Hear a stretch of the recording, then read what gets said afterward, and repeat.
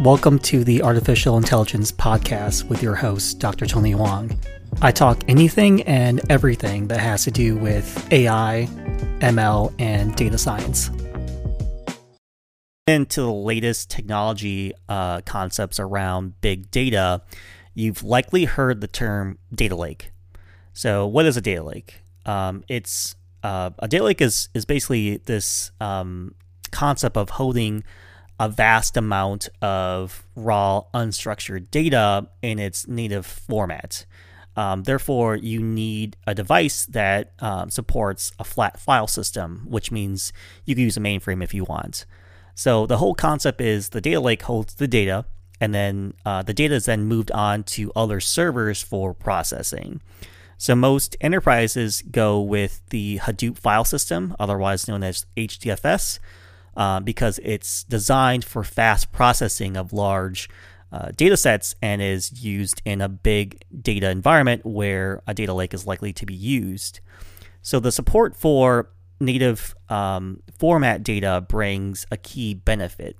So for instance, if I want to get a ridiculous amount of data and then figure out what to do with it later, that fits in the mantra of what data scientists use data lakes for. Now we have things that are known and unknown that people on the data lake side are, taking keep that might be interesting and take order out of the mass later on. So we could not guess today what's valuable from the things that we're throwing out later on. So that's when we turn to data lakes. Now, there's a lot of services out there, like for instance, Stitch, which is an ETL service that connects multiple cloud data sources. And basically, if you're not sure when you're going to use the data and it's not important to have sub-second access and you want to store it in a low-cost format, the data lake is the right format. It's often, case of if you don't capture the data now, you never, get it again. So it's important to future-proof yourself in that aspect. So let's go over how data lakes are different from a data warehouse. Now, data repositories are nothing new. Data warehouses have been around for decades, and while while it is natural to compare data warehouses to data lakes, there are fundamental differences that separate data warehouses from data lakes, ranging from the kind of data stored to how it's processed. So data lakes don't require specialty hardware. One of the key differences between a data lake and a data warehouse is that a data lake doesn't require any specific hardware or software, unlike a data warehouse. And another thing is that data lakes are more flexible. So a data lake holds a vast amount of raw, unstructured data in its native format, whereas data warehouses is much more structured into like folders, rows, and columns. So as a result, a data lake is much more flexible about its data than a data warehouse is. So that's important because of the 80% rule. So back in 1998, Merrill Lynch estimated that 80% of corporate data is unstructured, and that has remained essentially true up until today. That in turn means data warehouses are severely limited in their potential data analysis scope. So that means that data lakes are more useful than data warehouses because you can gather and store data now, even if you're not using elements of that data, but it can go back like weeks, months, or even years later on, and then you can perform analysis on like old data that might not otherwise have been discarded. So a flexibility related difference between the data lake and data warehouses is schema on read versus schema on write. So a schema is a logical description of the entire database with a name and the descriptions of the records of all kinds of record types. So a data warehouse applies schema on write. So you have to know exactly how to structure the data before you save it. And that means a lot of preparation before intake, or at least before storage. By contrast, data lakes apply schema on read. So you can format it as you read and process it. Now, schema on read means you can throw everything into a bucket, like log files, web files, or things that have no meaningful structure, and then figure it out later. A data warehouse is highly structured. You have to really understand the data before you do anything on it. So with a data lake, you can bring it iteratively through a maturity cycle from raw source data to structured projections. So you can see it along the way, and you don't have to be beholden on like data engineers and IT to productize the data before it's usable. So each data element in a lake is assigned a unique identifier, and it's tagged with a set of extended metadata tags. So when someone performs a business query based on a specific metadata, all the data is tagged and then analyzed for the query or whatever question. So unlike a data warehouse, data lakes don't have an underlying database. Instead, data lakes use a flat file system. So with a database, you have to choose like data and columns before you write to it. The trade-off is that it might take a while to insert the data into a database, but when you do a query, it's a lot faster than a data lake, which has to process the data as it's reading it. So with a data lake, you can put data into a store, any way you like. That allows you to write data in a flexible schema and then query later, but that it's orders of magnitude slower. So the one element those servers don't do well is metadata management. So things like what goes into which folder, when it is aged out. Those are like the type of problems that doesn't really do well. So you have to roll your own when you're doing a service like that.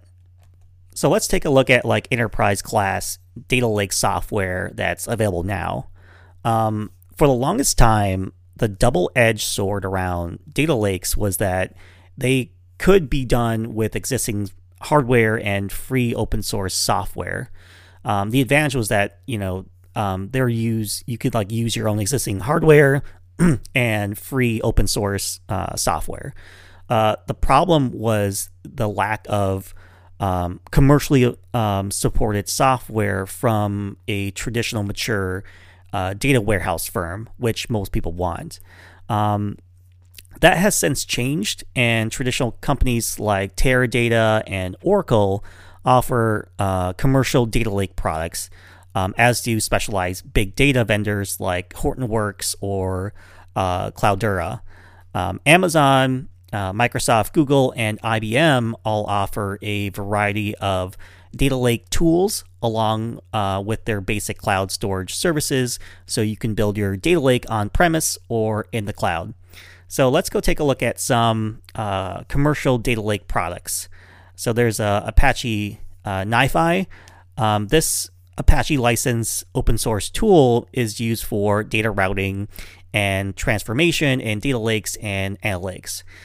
It's available as a commercial product from Hortonworks under the name Dataflow. There's Cambridge Semantics, which is the second one. That's the latest version of its Anzo Smart Data Lake product, which adds a semantic layer to data on both ingestion and read. So you can do on-demand preparation and analysis. It also has like graph models to display the data analysis visually. The third one is Hitachi's Ventura. So Hitachi Vantara, which owns Pentaho, which first coined the term data lake, is known for its data integration tools beyond just like data lakes, and offers integrations with Hadoop, Spark, Kafka, NoSQL to provide security, governance, integration, and data transformation. The third one is Trifecta. Its Wrangler software uses AI and machine learning algorithms to automate and simplify the processing of data and interactions with the analysts and business users. So it visually tracks and presents the lineage of data transformation steps for specific data sets and across multiple workflows. The last one is Zelani, which offers like an enterprise data lake platform called Zelani Data Platform, which includes support for cloud and on-premise development. It's got a management platform, data catalog, zones for data governance, and self-service data prep tools that cover end-to-end processing. So let's talk about when to avoid data lakes. So a data lake is not for everyone. Some companies may need it. Some companies might even, not need it because it might actually make things worse. So, for instance, data lakes are not for real-time work. So if you're looking for real-time, up-to-date info, a data lake is not for you. It's for historical data. So you're still going to need a fast transactional system. Now, some industries won't allow data lakes due to their unorganized nature. So there's no strong data governance of random bits and files, and no one understands what governance processes are around the data lake. So a prerequisite would be a strong data governance position. So the organization would have to be at like an intermediate or advanced level of maturity to govern data processes in a data lake, from taking it in and cleaning it to passing it out to the organizations. Now, some people might not think data lakes are a good idea at all. In most cases, data lakes are a sign of laziness on the side of IT, and not a case of strategic thinking. The laziness is putting all of our data in one place, and then we'll just think about it later. So if you don't know the problem you're trying to solve, you're just collecting as many bricks as you can before, because one day you want to build something. So if you don't have a plan, all you have is a pile of bricks. And, what if you need like wooden beams, for instance? So if you started with a design, you would know what to do with it. So like this is like a movie we've seen before in terms of, seeing what's happening with data warehouses, where there's different actors, but the plot's the same and the end's the same. So you're going to waste a lot of money on a data lake, like you did on like a data warehouse, if you don't know what to do with it strategically. A data lake with no purpose is an expensive, just-in-case approach. But when it's done strategically, it's an excellent way to store information that you want to analyze and act on in different ways over time. Customer patterns, for example, because you didn't process it to the point where it can be used, only do one thing, as in a typical data warehouse. Thanks for listening to the podcast. You can contact me at tonyphoang.com for more information on AI, ML, and data science.